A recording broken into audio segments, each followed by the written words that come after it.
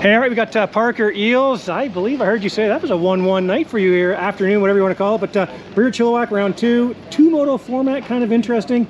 Talk about how it went, man. You had a great day today. Yeah, definitely went better than last night.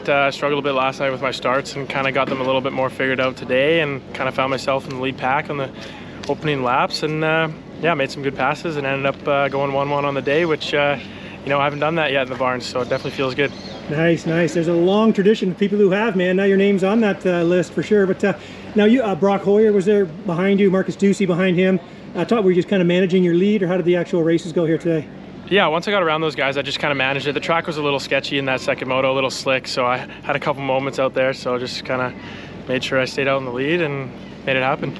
You know, I recorded your podium speech there, and I thought it was kind of funny. John Wren, great announcer out here doing stuff. He handed the microphone to you. He didn't actually ask you a question.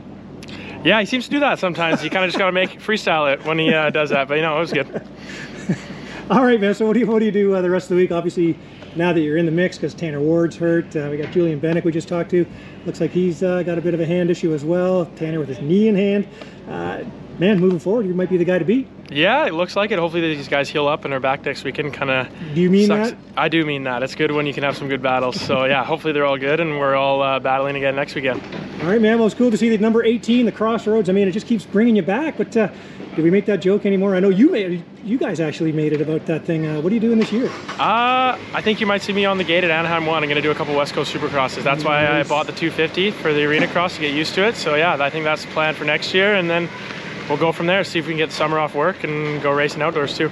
Awesome, man. Well, cool. Well, congrats on a great day here. Who do you want to thank, Parker? I'd like to thank Holeshot Motorsports, Fox Canada, Matrix Concepts, FMF Vision, 100%, Fusion Graphics, KTM Canada, Fraser Excavation, and yeah, everyone else that's helping me this year. Appreciate it. Nice, man. Should I talk to Canadian Moto Memes next? Yeah, he's right there, man. He's just up and uploading a new meme.